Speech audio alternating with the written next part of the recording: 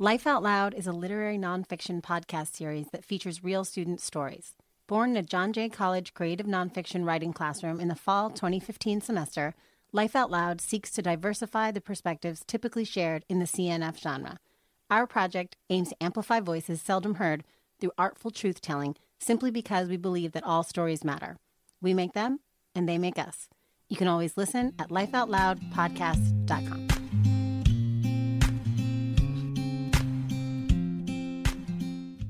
Hi there, and welcome back to Life Out Loud, a literary nonfiction podcast through which we tell true, maybe all too true stories. I'm Karen, one of your hosts today, and it feels so good to be back. And I'm Rebecca, also one of your hosts today. We missed you all. We are so excited to return after our break to bring you even more stories from a wide array of talented young authors. And I'm Sadie. Yes, it's been about a year and a half since you've heard from us, and as you all know, so much has changed in the world in that time. The COVID-19 pandemic has hit the world hard, and we hope that you all are continuing to be safe, getting tested, and doing your part to keep this under control. I'm Riley, another one of your returning hosts today. The way we are doing our part is by doing the podcast virtually over Zoom for the first time. So the audio might be a bit different from what you're used to, as we're not in our usual studio, but the stories are just as impactful as always. We look forward to sharing all the stories we've come across during this time away. I'm Lasia. As a new addition to the Life Out Loud family, I'm very excited to virtually be here. And I'm Evelyn. Thank you for joining us on this comeback episode entitled Someone Like Me. In this episode, two authors explore how stigma surrounding parts of their identities affects their worldview. It's been long enough, so without further delay, let's get back into these stories. This story is by an author named R.J. Calamito. Raymond Joseph R.J. Calamito is a senior at John Jay College, double majoring in English and forensic psychology. He was born and raised in Staten Island, New York, where he enjoys reading, writing, and is a diehard sports fan of the New York Yankees in baseball, the Knicks in basketball, and the New York Giants in football, and the Rangers in hockey. He plans on becoming an English teacher or journalist, whether it be politics, business, or sports. Fun fact, he is also training to become a professional wrestler with the debut soon approaching. Let's take a listen to RJ's story entitled 7,000 Plus Days. You know, I always feel like I have to disclose to people right away that I'm autistic, like it's some type of initiation. So, here it is, full disclosure. I'm RJ Calamito, and I am autistic. My parents found out I was autistic when I was 2. My mom says I was a mess back then, even more of a mess than most toddlers. I looked like a bald Cabbage Patch doll on the Toys R Us shelf. If that baby was uncontrollably banging his own head and smearing himself with poop in order to communicate. Imagine a kid having to point at the kitchen cabinet or the cookie jar or the refrigerator because he couldn't say, "Mommy, I'm hungry." Imagine him restrained by therapists, the ones that, to this day at 21 years old, I can still remember saying, "Restrain him and his temper's out of control." The worst part of all of it, though? They were right. It seemed like no one could help me. Not even Lisa in the yellow Volkswagen Beetle or Barbara, my speech therapist, the one with her own nonverbal son about my age. Imagine your parents genuinely being unable to help you because they didn't understand what was going on, no matter how hard they tried. The first temper tantrum I clearly remember throwing at school was in the 2nd grade. I sat at one of those rectangular cafeteria tables, knowing that the lunch aide, or whatever her title was going to take my food if I didn't finish it quickly enough. It didn't help that the lunch aide at my school looked like a white wicked witch of the West. Blonde hair, wrinkles, and nails so long they made Cardi B's or Falcon's Talons, take your pick, look short by comparison. I knew that she'd take it because of my paranoia told me so. Besides, she had done it to someone else on one particular occasion.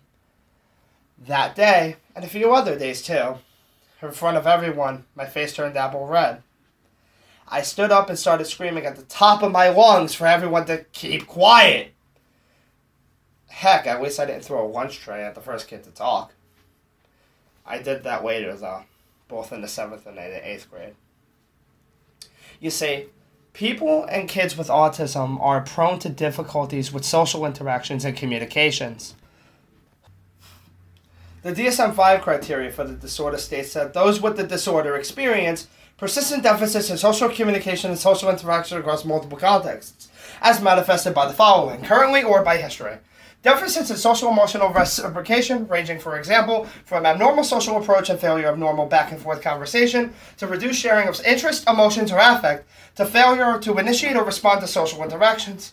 Deficit in nonverbal communicative behaviors used for social interaction, ranging, for example, from poorly integrated and nonverbal communications, to abnormalities in eye contact and body language deficits in understanding and use of gestures, to a total lack of facial expressions and nonverbal communication, deficits in developing, maintaining, and understanding relationships, ranging, for example, from difficulties of adjusting behavior to suit various across social contexts, to difficulty in sharing imaginative play or in making friends, to the absence of interest in peers.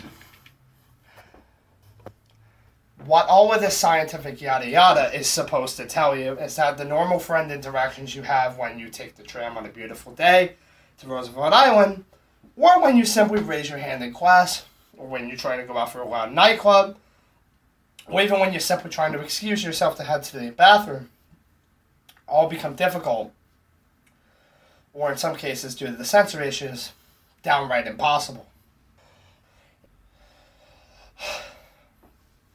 In 7th grade, my math teacher, Mrs. Dim, the one with the dark lipstick and short bobbed hair, would stare at me hard when I raised my hand. I was only trying to participate. What was wrong with knowing all the answers? Should I have pretended not to know them? Every time she asked something, I knew the answer, so I raised my hand. In front of everyone one day, she told me to sit on my hands. So I did.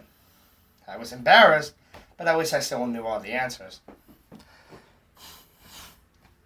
People can be mean, and they certainly don't get nicer when you're different than them. No matter how many improvements you make or how much you learn to fit in with social norms. Or how proud your mom is that you can now finally talk, walk, and do normal kid things. It seemed like it was never enough for other kids. I used to sit with my Yorkie, Gigi, and I used to cry into her soft brown, black, and silver fur, shrieking one question, one word. Why?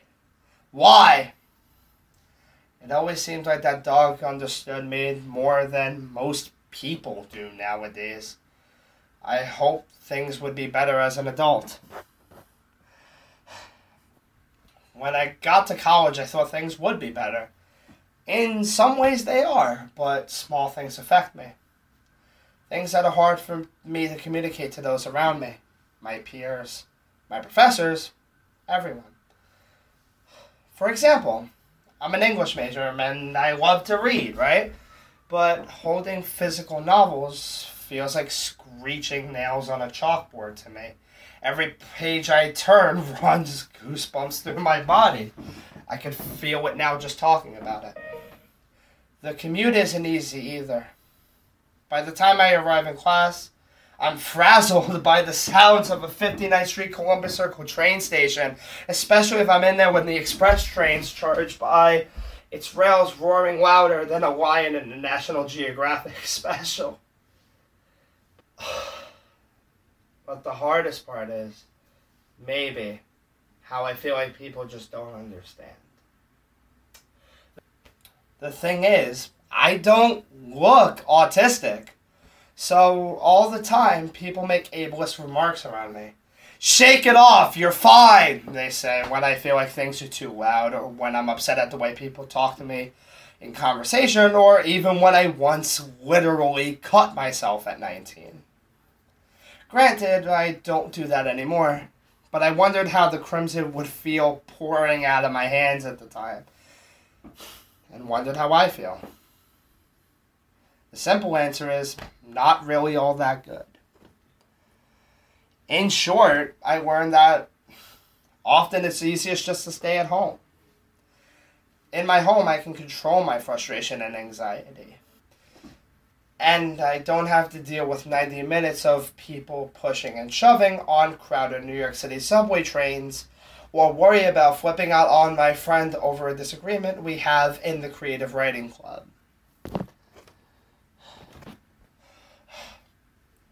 At home, the commute to class isn't draining. It doesn't overload me. At home, I can listen to You're Beautiful by James Blunt, what my mom used to sing to me as a child, over and over, and not worry about anyone seeing me huddled and crying in the college building staircase. At home, I'm free to be me, but it can be lonely, and it can be boring. And now, maybe the world knows a little bit about what I mean. When COVID hit, people finally now understood what it meant to be caged to your home, to your bedroom, to be in quarantine. Quarantine has been a few short months for a lot of people, and I know it's a struggle for them. But imagine that sort of struggle at home, within your own self even, for 7,000 plus days of your life. Wow. Wow. Great. Wow. Thank you for sharing that. Thank you for having me. Of course. Yeah. That was such a great story to start off with, huh, guys? Thank you. So, when we're reading and listening to this piece, it can feel like flipping through pages of a diary, quick slices of your life that paint just how difficult it is to live in a world where you're perceived as different. Was the choice to make your story move at this pace purposeful? See, that's an actual interesting question because I'm going to be completely honest. I'm not entirely sure how to answer that off the top. But if I had to take a guess, I'd say, yeah. The whole sort of stop and start structure to this story is meant to sort of relate to how my thought process is a bit different than everybody else's. And sort of the way each paragraph is different, right? Like sort of some paragraphs are a lot shorter than others. It's not consistent in the way like I perceive neurotypical people to like would write a story like this, right? Like if an NT person would write a story about themselves, the paragraphs would be a lot more consistent in length. Here, that's not the case. Wow, yeah, that's really, really interesting. First of all, I hope that everybody can hear this pretty well. We're all recording on Zoom right now. We can see each other, but we wish we could see you all as well. So I hope that you can hear this pretty good because we don't want you to miss any of this amazing interview. Yeah, so let's hope you all get this next question. All right, so RJ, towards the end of your story, you mentioned how you don't look disabled, so ableist people tend to make insensitive remarks around you. And how does this affect you? Would you say that this form of passing is ultimately detrimental? And what do you want people who never approach others with consideration that they might be different from themselves to take away from this line? Well, I think there's two sides to that. One of which is the self side of it, and one of which is sort of the other side. So in terms of how it affects myself, like if you've ever seen like pictures of me, which you probably haven't because hello, but if for me, like taking of like just a simple picture is a lot harder because I feel I look a way that I fundamentally don't. So it can be a little bit detrimental to my self-esteem. But on the other hand, there's an other end to that people don't realize just how much words can harm your looks, right? In terms of how others perceive me, it's not so much about me, right? There are people out there who have more severe experiences with autism and with other disabilities than I do, and my job here is to sort of protect them. The end of this story is more of a PSA for both other people with autism and for the people that criticize them, as it is, let's say, a reflection of myself. So I'd rather, if I want anybody to take anything from this, it's that you shouldn't criticize other people for what you don't see as much as you shouldn't criticize them for what you do see. Right. We see that a lot in modern rhetoric. Like, for example, with race relations and with gender relations. These are things you can quote unquote see, right? But me being autistic, you can't see that. But in both scenarios, you shouldn't be judging people based on what you see. You also shouldn't be judging them based on what you don't see. Wow. Okay. Beautifully said. Yeah. Yeah, truly. And there's a bunch of very cool like aspects of your story and how you choose to write it. So you have this moment in your story where you give the exact DSM-5 criteria for autism, and then also almost translate it by saying what all this scientific yada yada is supposed to tell you is that the normal friend interactions you have, and you mentioned the tram, raising your hand, going to a nightclub, all become difficult, or in some cases, due to sensory issues, downright impossible. And with mental health, there is sometimes a line being walked on needing to be met with consideration for that part of you and, understood. But of course, knowing that sometimes people overdo it and see you almost exclusively as this definition of your diagnosis.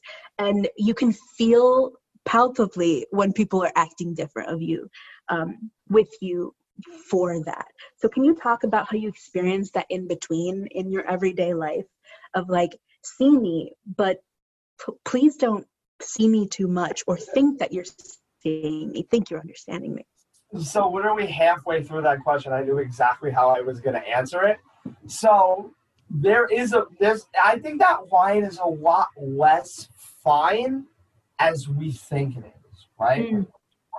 Because like you get to a point where it's just like autism or just about any other mental health condition is a spectrum. Right. So is the idea of you need somebody to help you on every single day basis. Right. Right? Like the line between I can do this myself and I need help should be a line at the person themselves should be able to define, right? Right. Like we see this in every single context in today's society, from the state thinking, oh, let's put people in mental institutions or psychiatric wards, where they think that they have control over a person's autonomy. And especially when we live in a world where a person's health and well-being is so fundamentally tied both to their mental health and their physical autonomy. We live in a world where too freaking many people, from meandering politicians to the next person you see on the street, think, oh, we need to help that person. That's a question that has to come from within that person. Yes, people can't see, but I'm clapping right now because that is just so true. Because sometimes people think, oh, I'm seeing you, and the way that I'm proving that I see you, the way that I'm proving that I care is by making all these assumptions, not giving you any autonomy, and not letting you decide for yourself and explain yourself, communicate yourself, how you want to be helped, if at all, you know? I feel like with mental health, there's such an urgency to respond or to, what I mean by respond is to offer help or advice, but not everybody is wanting that. Sometimes I just want the connection with you. I just want to talk to you or someone to listen to. And it's not always, we don't always need that automatic, let me help you. You need help.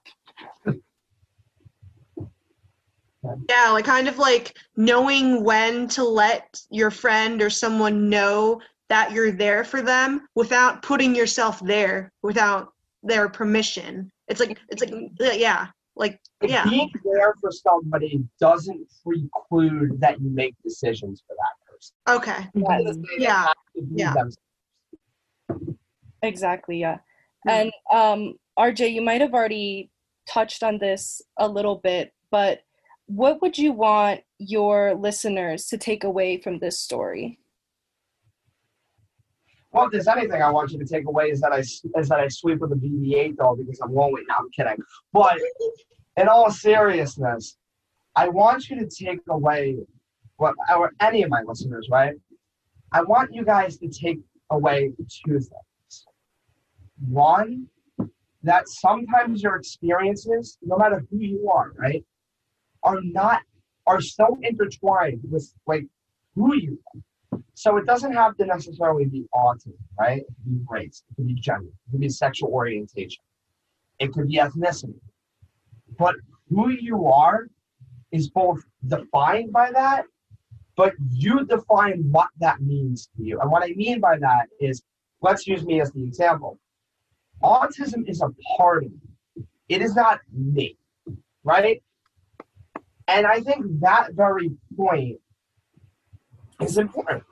We sit here and we automatically make this assumption that, oh, like for me, for example, I'm a fourth-year English major. And I'm a fourth-year forensic psychology major here at John Jay.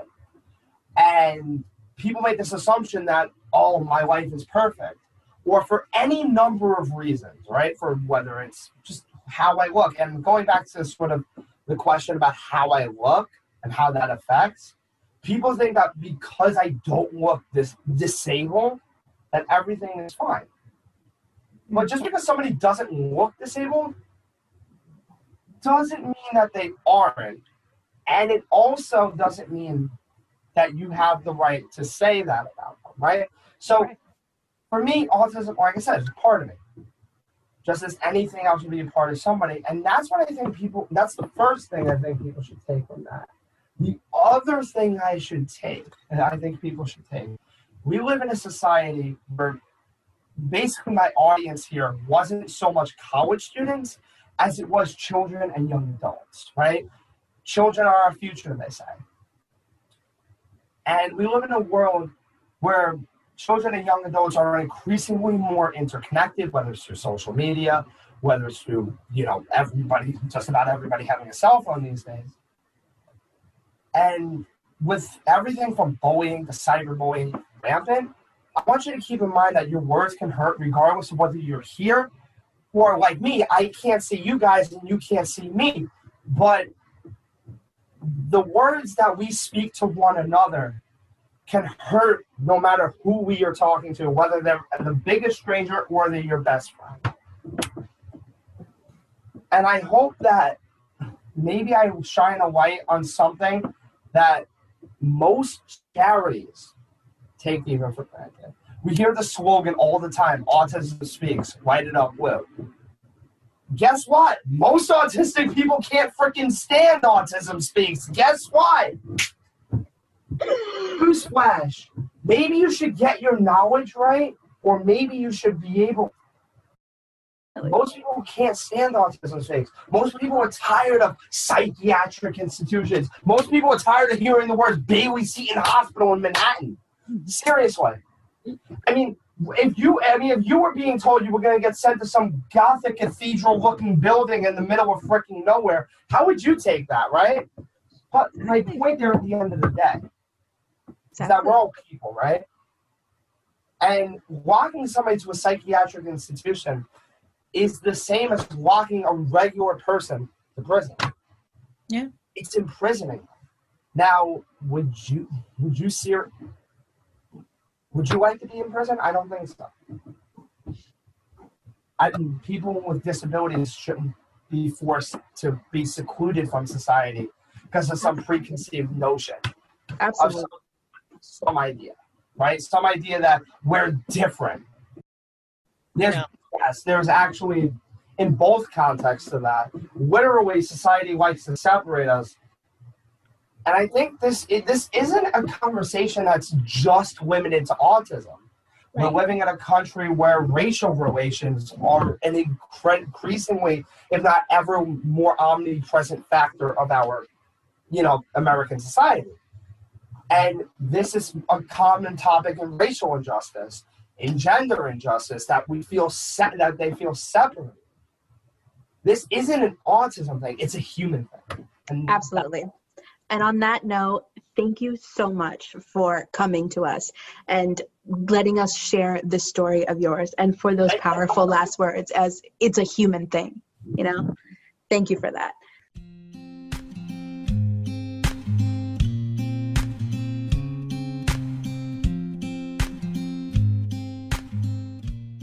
This next piece is by an author named Francesca.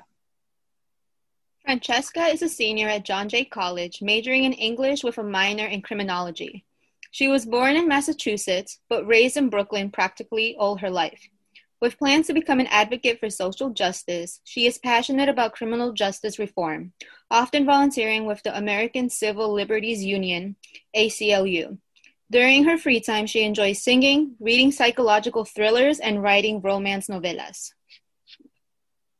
Let's take a listen to this piece entitled A Girl Like Me. Lawrence and I slowly became closer friends junior year, and I hoped he never learned how hard I had to work to make that happen. My plan started at the end of our sophomore year when I witnessed one of our psycho gym teachers, Mr. Padley, smack a candy bar out of Lawrence's hand. Mr. Padley was also the school soccer coach, and he was very strict about the foods his players consumed. He had a strict no junk food policy, even beyond the soccer season. So, when our school was doing candygrams last April, I sent Lawrence the biggest candy bag they offered along with a note to replace the candy that Presty murdered. Although I was not a fan of soccer, over the summer I did a lot of research and I had a sudden burst of school spirit for the season. I made sure to attend as many games as possible. A beautiful coincidence also revealed that Lawrence often hung out at Roland Roasters. So, I eventually ate every item on the menu as I took up my monthly reading over there, hoping we'd bump into each other. God was finally working with me because all of that effort led up smoothly to the group project. Lawrence was smart, like overall 97 GPA smart, and he used above average vocabulary in a basic conversation type of smart. So, he came up with an idea for our group project fairly quickly. He proposed that for our portrayal of satire, we would present racial bias within the interviewing process. I would be the black girl with an impressive resume that showed promise during her interview, going up against him, a white guy who was much less promising, and yet he would still be favored. I was a little jealous that I hadn't come up with the idea. Nonetheless, I was happy to be discussing it over a platter of spicy tacos with his thigh pressed up against mine. "That's really good," I praised him. "Where do you want to film?" "We could film at my place." He gave me a smile that was unlike all the other Lawrence smiles I've seen. This one seemed kind of shy. I took a mental snapshot so I could analyze it later. "I think my mom's office is the most suitable for the interview background," he said. Later that day, I made sure to tell my dad I was going over to a girl's house to work on our project and gave him a fake name, Lauren. The first question my dad asked was where she lived. "I'm not sure," I lied. "I'm following her home after school, so I'll text you." My dad gave me a look. "Is she white?" I grimaced the moment he turned his back to me. "Yes, she's white," I sighed, knowing exactly what was going to follow. My dad's expression hardened. "Remember what I always tell you about white people. Some of them may seem nice, but they don't truly like black people. Be careful." I changed the topic, annoyed that he felt the need to warn me. I already knew that about white people. I knew it because at freshman orientation, I overheard Mary DePaulo say that she wanted to come to our school because she heard that it barely had any black people and was predominantly white. She always smiled at me in passing, even though we barely knew each other. All those smiles looked forced. Just like that, my dad's warning had invaded my thoughts because I was still thinking about the white people at my school as I ate dinner and as I drifted off to sleep. Not all white people were like Mary. This was a fact. I could name 5 white friends of mine that were genuinely nice and would never say anything like that. They would embarrass the hell out of Mary if they heard it themselves. They were a part of Black Student Union and were vocal about minority issues on their social media. I couldn't stop my mind from drifting to Amelia. We'd been friends since freshman year until recently when she voiced her opinion on police brutality on Facebook. She said most Black people asked for that sort of violence because they weren't compliant. The ignorance and veiled racism shocked me so much that I thought someone hacked her account. It didn't align with the sweet and cool Amelia I knew, yet that was her, revealed under a simple Facebook post. That Friday afternoon, we took an Uber to Lawrence's house, and I found myself squirming at the prospect of finally hanging out with him somewhere private. Would we actually go straight to work, or would we goof off first? Would his hand graze my hip bone, or would he toy with my necklace and let his touch linger on my skin like he usually did? I couldn't tell if these subtle touches were him being a playful flirt, no more than I could tell if him buying me a whole bag of dark chocolate Milky Way last week was a friendly gesture. I was obsessed with that chocolate, and they had discontinued them from our school store. I realized that thoughtful didn't always mean romantic, but I couldn't help but hope. As we neared Lawrence's house, I started obsessing over things like my outfit being appealing enough for Lawrence to make a move, or even the potential of meeting his mom for the first time. And I couldn't help but wonder, would she like me? So, what's your mom like? I picked up my chipped nails so the question would appear casual. Lawrence offered up information about his mom with ease, though, and I fueled him with questions until I learned some interesting facts about Kristen Louise Vail. She was a huge fan of mythology, but she felt dorky about it, so it was best to set up the topic and let her ease into the obsession.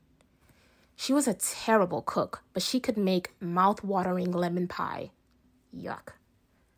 She was a conservative at heart. Yikes. And she hated discussing politics. She absolutely loved her job as a therapist. She only believed in open relationships because any other way was impractical. Lawrence's disapproval of his mom's dating life was clear. Right now, she's infatuated with a Russian guy who drinks a lot of vodka and a married surgeon who's way too young for her. Next month, I'll hear new names.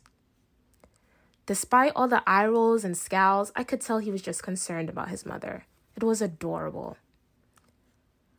As we made the walk across the limestone path, it was also clear that his family had money, and my suspicions were confirmed.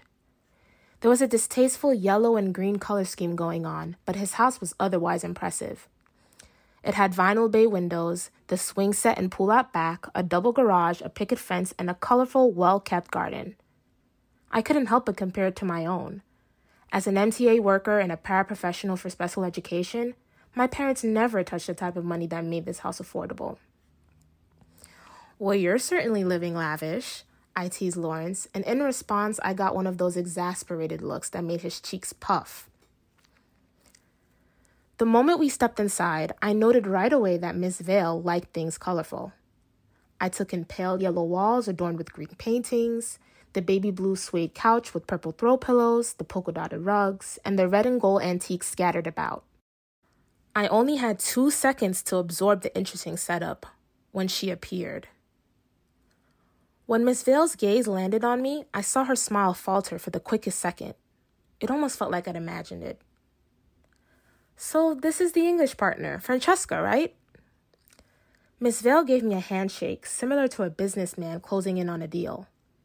This rubbed me the wrong way. I didn't know if I wanted a hug or a kiss on the cheek, but a handshake felt weird.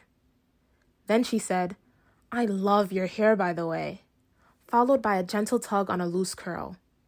I'm so used to seeing straight blonde hair. My face warmed when I finally caught on to her initial surprise from when she answered the door. But then, jealousy sprouted fast as I entertained the idea that Lawrence brought a bunch of blonde white girls over here. I stupidly wanted to be the first and only girl, no comparison possible. "Really, Mom?" Lawrence groaned. "Don't be one of those people, please." His mother threw her hands up in surrender. "What? Her hair looks nice, and it's different." I nodded my head. "Thank you." I smiled through my discomfort, making sure to add teeth. I was staring at the female version of Lawrence, and it was both endearing and unnerving. They both had the blonde curly hair, bright green eyes, and very full lips. Just like him, she was tall and toned, and she wore an outfit that accented that. I was amazed that she had such defined abs and that she showed them off proudly in her yoga attire. I got the feeling she did that all the time. I somehow couldn't believe that Lawrence came out of her. So I don't want to be in the way or anything, but I just want to throw it out there that I made sandwich and cookies for you, ducklings. Her smile was genuine as she spoke, but she gazed at me in a way that suggested she was still assessing me. I twisted my ring back and forth under the scrutiny. All right, Mom, thanks. And without looking, I knew Lawrence was squinting his eyes the way he does when he's being sarcastic. I told you we would have eaten before we got here. Miss Vale leaned against the counter. Oh, you guys went on a little lunch date already? I knew she was teasing, but her voice had an odd ring to it. This made me stare at her more closely. Maybe I was overthinking it. Mom, give it a rest, please. Lawrence sucked his teeth and made a grab for my arm, but I didn't move an inch when he tugged. I was interested in watching them interact. Lawrence's annoyance at her teasing, but a part of me also felt the need to watch Miss Vale watch me. Larry, how come I never heard about this crush of yours? There was a strange look in her eye that diminished the playfulness of her smile, but I couldn't help but look towards Lawrence. The word crush made my heart race with excitement. I wanted to believe that his mother knew him so well that she could already tell he was crushing on me so early into our encounter, but it was far-fetched. It was probably harmless teasing. Lawrence threw his head back. You're being really embarrassing, Mom. Miss Vale snickered and nudged him with her elbow. Okay, I'll ease up for now. Come on, sit down and eat for 2 seconds before you head up to the office. She pulled out a chair and I found myself going towards it immediately, and not because the ham and cheese sandwiches enticed me. Lawrence shook his head and said, Francesca, if you're hungry, you can totally eat. But after we filmed some stuff, I wanted to take you to try this really good Mexican place not too far from here. He was practically whispering, which was silly because there was no way his mom would miss a word from where she stood. All right, I get it. I'm ruining the vibes. She threw her hands up. You two really are a unique pair, though. It's refreshing. I wanted to ask her what that meant, what could possibly be unique about us, or why we were automatically a pair, but she carried on. Oh, goodness, Francesca, I just love your fro, though. Miss Vale paused. That's what it's called, right? All that hair must be so much work to manage, isn't it? It actually is a lot of work. I shrugged, but my entire body was tense. I couldn't relax into the seat. It felt like she was a wide-eyed reporter shoving a microphone in my face as opposed to easy conversation. That's why I sometimes go for simple, low-maintenance hairstyles like braids. Well, it's gorgeous. Hopefully, the little grandbabies you guys give me have hair more like Lawrence, though. She wiggled her eyebrows. I paused mid-chew. Somewhere between being seated and now, I had picked up a cookie. I didn't look her in the eye, but instead focused on her nude nails. A beautiful mental image of a mini-me and a mini Lawrence came and went. I didn't want to consider the implication of her words. In my mind, I was denying the translation, but my body had already made it real because my hands were shaking. Lawrence let out a heavy sigh. Mom, stop all the crazy talk. First of all, we're just friends. I flinched at the enunciation. And our baby's hair would be nice regardless. Jesus! Now my stomach dropped. Whether Lawrence liked me or not, we were technically friends right now. It didn't mean that would always be our status. I let this fact stick because if I didn't, I'd die from heartbreak. Miss Vale scoffed. Well, obviously I know the baby's hair will look beautiful no matter what. She paused, looking stiff and defensive. But you know, I just meant your hair type would be easier to manage, that's all. Miss Vale's eyes found mine. I hope I haven't offended you, Francesca. She appeared flustered and actually sounded sorry. I picked up another cookie. No, not at all. I know what you meant. I smiled, but it took some effort. I wanted to believe that's what she meant, very badly. The room fell silent. Lawrence had the same sort of impatient energy that was present when we wait in any sort of long line. It was clear he wanted to go to the office now. But I took small bites and waited. A part of me was curious to hear from Miss Vale and see more of her. This meeting needed to end so smoothly that the last 60 seconds lost its relevance. She was Lawrence's mom. We had to be good. Eventually, Miss Vale slid a bottled water towards me and offered me a small smile. So, Francesca, are you in any clubs at school or anything like that? I felt my shoulders relax at the topic. Yes, I'm doing a few things. Cheerleading, Black Student Union, and debate club. She hummed. That makes sense. You seem like the advocate type. My brows furrowed at the observation. Although correct, the assumption was a little bold. And debate is perfect. Are you going into politics? You could say I'm pre-law. Usually, I love talking about my future plans, but I wasn't as excited as usual to go into detail about it. I was kind of afraid that someone would say the wrong thing. Miss Vale let out another hum. Debate is really good molding for law school. Oh, you must do so well. You have such a sophisticated speaking voice. It'll definitely make a girl like you stand out in a really good way.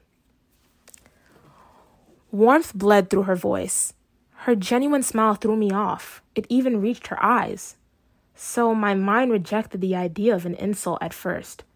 But then I dwelled on it, one ill thought chasing another. A black girl is a girl like me. Yeah, thank you. I nodded slowly, struggling to swallow. Fingers crossed I get into Cornell. This was Lawrence's dream school, and nearly his entire family was Ivy League alumni. He was practically guaranteed to go there. I wasn't really hoping to get into Cornell in particular. I didn't know what possessed me to even say that. It left my mouth on its own accord.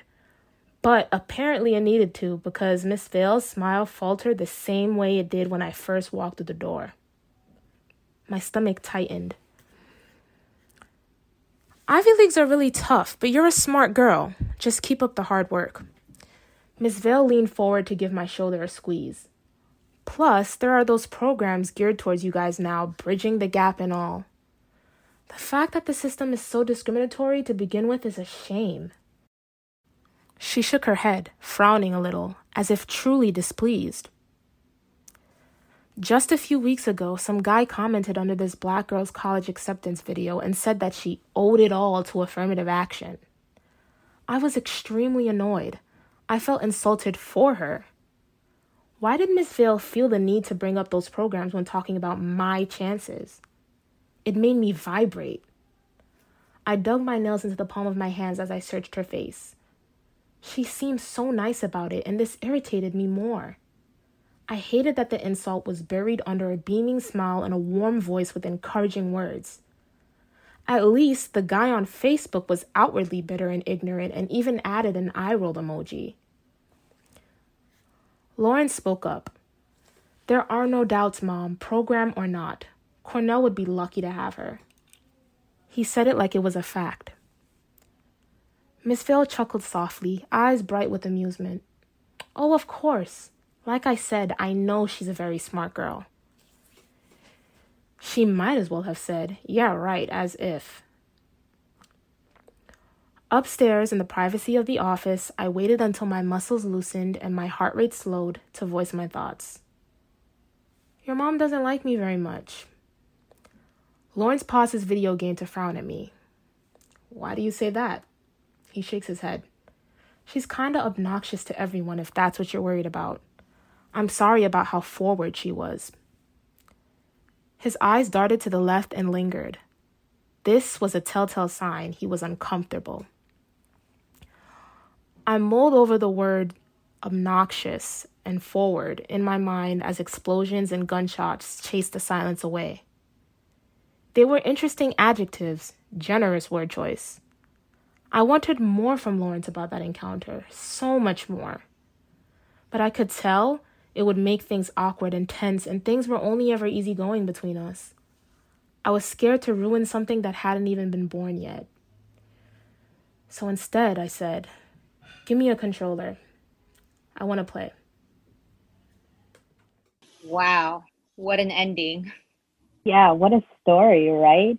I don't know about that though, but thank you so much for sharing this piece with us today. Thank you. Thank you for having me. Yeah. Getting right into it, throughout this piece, you were met with microaggression after microaggression. And we read each one and cringe knowing the exact connotations behind Miss Vale's words commenting on your hair, your chances on getting into Cornell, and so many other instances. She then says, the fact that the system is so discriminatory to begin with is a shame, not realizing the irony that she helps further that discriminatory system. Throughout the interaction, Lawrence seemingly wants to ignore that you are a Black girl altogether and dismisses his mother as awkward with everyone. Can you talk about the difference in how these two characters interact with your race? And do you think they're that different at all? I feel like on the surface level, it might seem like they're different, but if you really think about it, they're kind of the same, because Lawrence, like he had his moments where like he would try to defend it, but yet he didn't defend it like when it really mattered. Like he didn't really talk about it when it mattered. Yeah. And so he was just as bad as his mother in that sense. But 16-year-old me didn't view it that way because, I had a crush on him. And, like, although I was thinking about it, I kind of like, I was worried about protecting our friendship. But, the thing about racism and like not perpetuating it is to have these discussions and to be blunt about it, even if it makes you uncomfortable. And I think that's what Lawrence was avoiding. So he was kind of just as bad as his mother, Right. Because you even opened the door for him to say something to you as you guys were, in private, when you guys were upstairs, and you were like, she doesn't like me very much, does she? And he was like, what do you mean? Like as if you didn't notice all of these very blatant attacks to who you were as a person. He just kind of brushed it to the side. And that very much so perpetuates all of this. The system that she's talking about, that she probably thinks she isn't part of, and that Lawrence probably thinks he isn't part of. Yeah. Wow. This just made me think of something that I guess is really interesting, because at the age of 16, what do we know? It's all about high school and friends. But, years later, we come across stories like this, and it's like there was these things hidden all around us that we didn't know before. So before going to Lawrence's house, your father asks if the person you're working on the school project with is white. And when you respond yes, he says, remember what I always tell you about white people. Some of them may seem nice, but they don't truly like Black people. Be careful. And you note that you were annoyed that he felt the need to remind you, because you knew. It foreshadows the experience you have at Lawrence's house. Did you speak to your father about this particular incident or others like it? Can you talk about the importance of understanding that conversations like this happen between Black children and their parents, and why? Well, for starters, I definitely didn't tell him because, I don't know, I guess like I was a little embarrassed. Mm-hmm. Maybe like when I got older I could have, but it's just like I experienced so many more things that like that kind of took like the back burner. But I kind of didn't feel like letting him have that I told you so moment, especially since I lied about the gender. But yeah, I think that it's, parents are always supposed to have like, certain conversations with their children about like the real world and what they're going to face. But like, we know that like specifically in Black families, there are certain conversations that may differ from other groups of people, kind of challenging conversations that you have to sit down and have with your child. And I think that, kind of figure out like what age is the right age, like what age does your child start to understand that? Because I was, you know, in my mind, when I was younger, maybe like middle school, beginning of high school, like I thought of racism as like, you know, like outwardly hating, you know, one another group of person. Like I never thought of it in the sense of like microaggressions. But, you know, as I got older, as I experienced more things, like I realized that my dad having a warning as simple as that is something to keep in mind, you know, because at the time it's kind of like eye roll, but I had already started noticing things like what I was saying about the Facebook post, you know. So I think that year, junior year, I think it was, is when like my perspective started to change. Like I realized that like microaggressions like were a big thing in my life. Yeah, definitely. I mean, I think a lot of us can relate to this. I mean, right now, sometimes memories come up from high school or like even middle school, and things happen to us as kids. And it's like, you think this happened, and it's like, whoa, that wasn't right, you know. And then as you get older, you learn more about racism, you see more about the current events that are taking place. And it's like the smallest things that could end up resulting in like huge things that can impact everyday life. Right. It's funny because when you're younger, it's like you don't really have much to worry about. But when you get older, you start to look at like past conversations that you had, and you start to wish that you said something different or you did something different. So with that being said, sometimes in the writing, reviewing, and recording process, there is so much analyzing of your life experiences that new things come up that you didn't realize in the moment. Did you learn anything new about yourself while writing this story or the editing process? And while writing this story, did any of your perceptions of race change? I guess as I was writing and getting it out on paper and even like reading it over, like I cringed more and more. Like just I feel like I was like so boy crazy, like so blinded, so focused on, wrapped up in my crush on Lawrence that I was willing to brush that away. And we didn't even stay friends for that long. So it was like, for what? Like I was just so hopeful, you know? But it's like at the same time, I feel like that was kind of an eye opener. Like I'll admit that like in the beginning of high school, I kind of went through like this phase where I was like really, really obsessed with white guys in particular. And I don't know, like after that experience, that phase kind of came to an end, you know?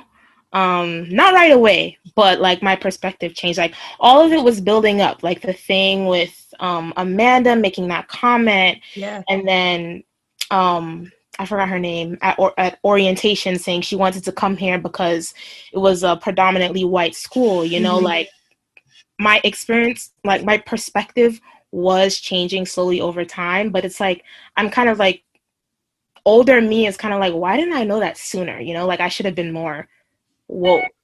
That's kind of how I think of it. But maybe I'm being a little hard on 16-year-old me. Yeah, I think so. Because I think 16-year-old us will notice these things as you did, and will kind of explain them away as, oh, but not this person, definitely not this person, because we want to be, you know, positive. We want to be like, yes, but this person makes me feel the butterflies, and butterflies outweigh anything. We want those things. And it becomes later that we're like, oh my goodness, when we, I think, know more about the world, that we're like, you know, in the same way that you are right now, thinking, oh my goodness, was it worth it? We just want to be hopeful, I think, at the time. Yeah, but I also feel like, you know, it's not to, like, I don't think that these things are kind of like black and white. And, you know, he was also young, you know, like ignorance, you know, like I feel like that's why it's important to have certain conversations. Like I'd like to think that like he's not that same person, because, you know, sometimes it's like the person is nice, but they kind of don't know any better. His mother, I feel like at her big age, she should know better. But Lawrence was kind of like, I knew a lot of people that were kind of like sheltered. You know, there was just a lot they didn't know. But it's like when you reach a certain age, like you should be doing your research. Like it's not always like a black person's job to like point this out and explain it to you. So, you know, like I'd like to think that like he's not the same person that he was, and people can change and people can learn and grow or whatnot. So same way I did. I think it can happen for somebody like Lawrence. I'm not saying his mom is like a lost cause or anything, but Right. it's kind of like, you know, the effect that people have as they're learning, you know, it's like definitely a privilege to be the one who has to do the growing and gets that leniency too, you know, because sometimes as people of color, we don't get that. Certainly not, you know. And, you know, looking back, you could take off your rose-colored glasses and have 20/20 vision and are able to see the different aspects of your life in a new lens. But in that same vein, what are some things that you would like your listeners to know or take away from your story? I don't know. Kind of just to pay attention to the things that people say. Like, I feel like there's almost always like a subliminal message. I don't know. That person that seems nice is not always like as nice as they seem. You know, like I feel like the worst kind of insults are like usually subtle, you know? And I feel like, I don't know. I guess the takeaway is to like keep your eyes peeled. It was hard for me to have my eyes peeled because like I had a crush and I was kind of young, but I don't know. Adding on to what you were saying, I mean, I think it's interesting that you point out that sometimes it's worse when, you know, they try to say subtle messages in a kind way, because it just comes to show that these people feel comfortable enough to say these things in a kind manner, you know? So rather than being direct and just insulting, sometimes they just feel like they have privilege enough to just act kind while at the same time offending you at the same time without realizing it. Yeah, I feel like if I weren't if I weren't noticing other instances of it, I might not have been as perceptive as to realize that like she was insulting me.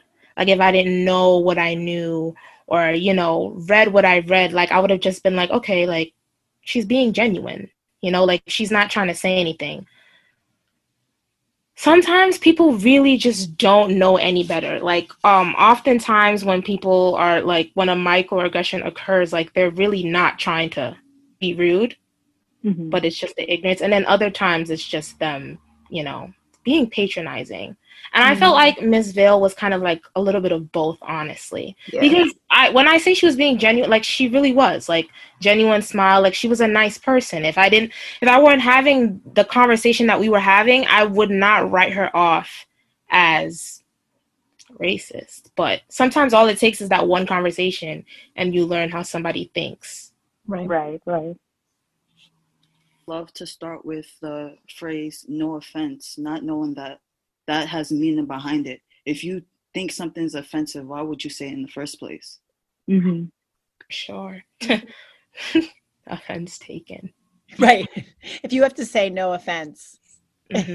Or I'm not racist, but, you know, if you're already starting the line like that, you set the bar very low. Oh my goodness. Yeah. Well, to wrap up, thank you so much, Francesca, for having this conversation with us, for sharing this story with us, and, you know, letting us into this piece of, you know, your life. This instance that kind of speaks a lot more than just this instance, you know. Thank you. Thank you. Thank you.